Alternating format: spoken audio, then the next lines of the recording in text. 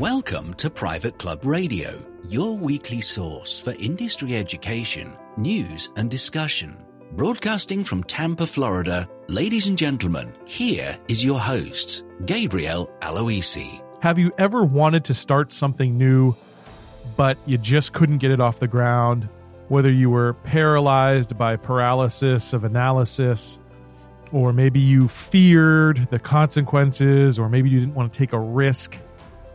It's a feeling that a lot of us have had at one time or another.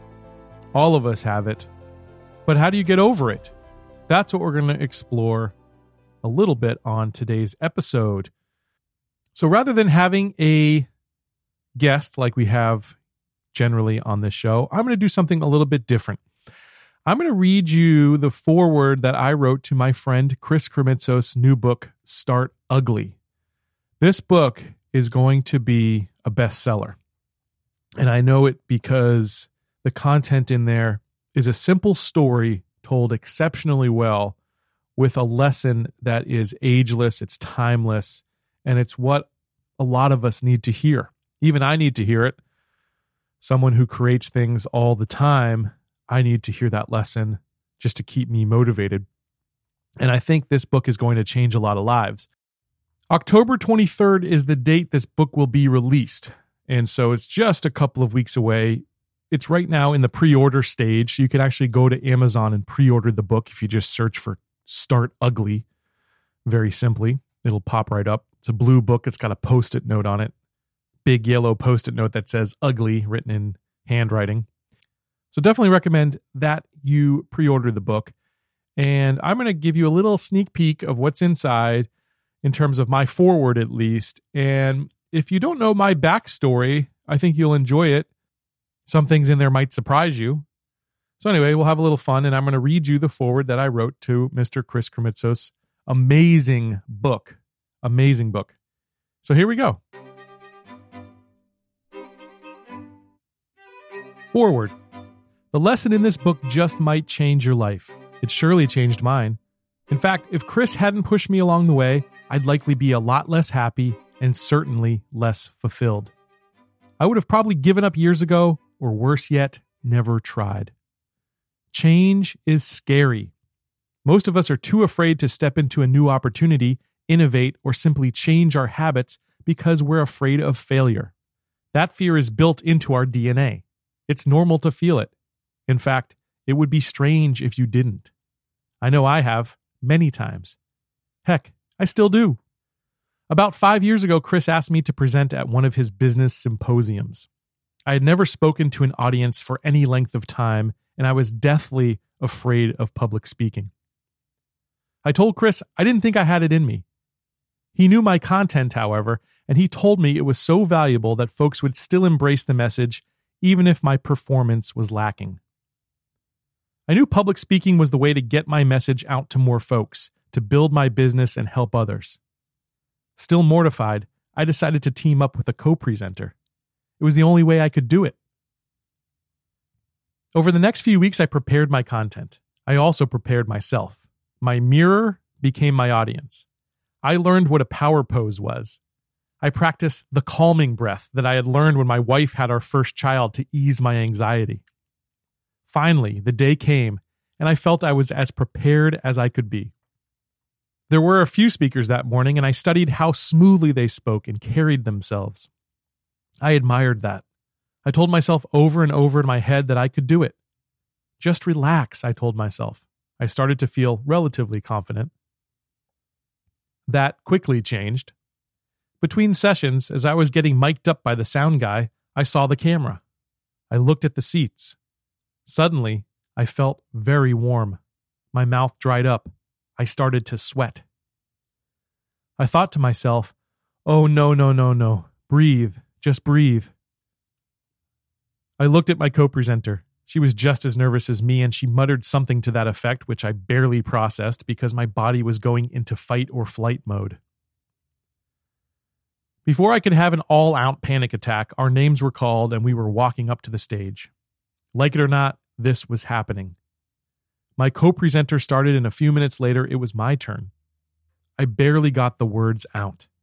I stumbled multiple times. I completely bombed. Or so I thought. The thing is, my content was good. In fact, people came up to me afterwards telling me how much they enjoyed it.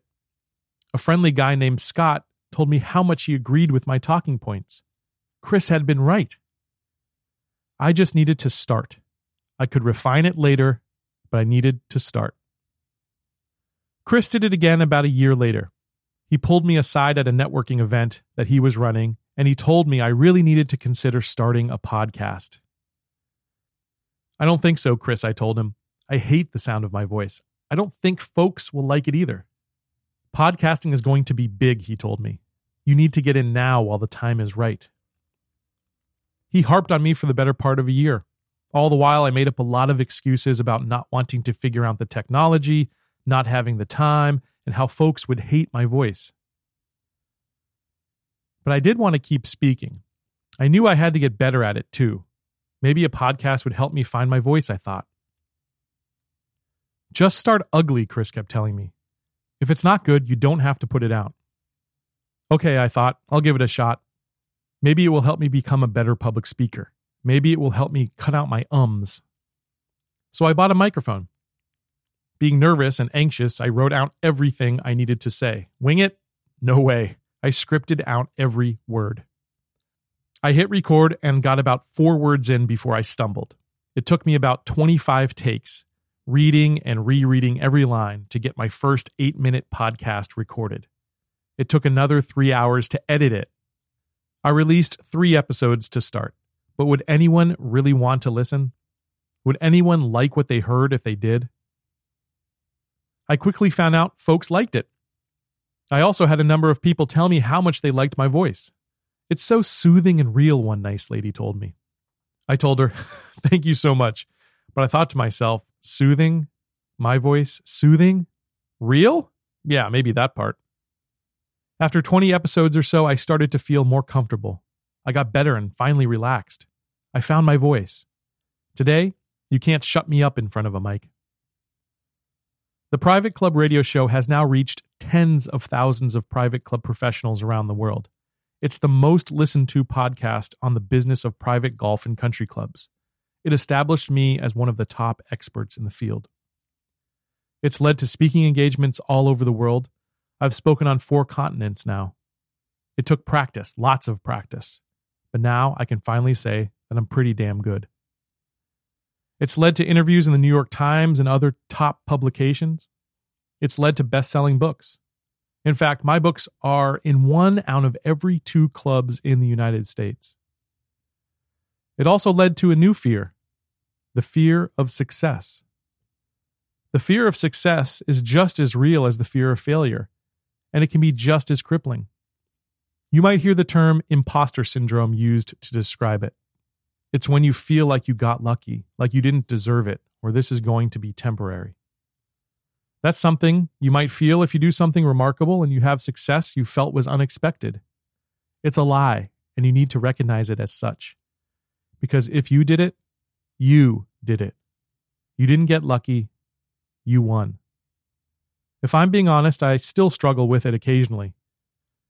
But with more and more success and a bit of time, it fades. Chris was right all along. I just needed to start ugly. You do too. Most folks don't try because they're afraid to fail. They're paralyzed by it. But some ideas just need to be brought to life.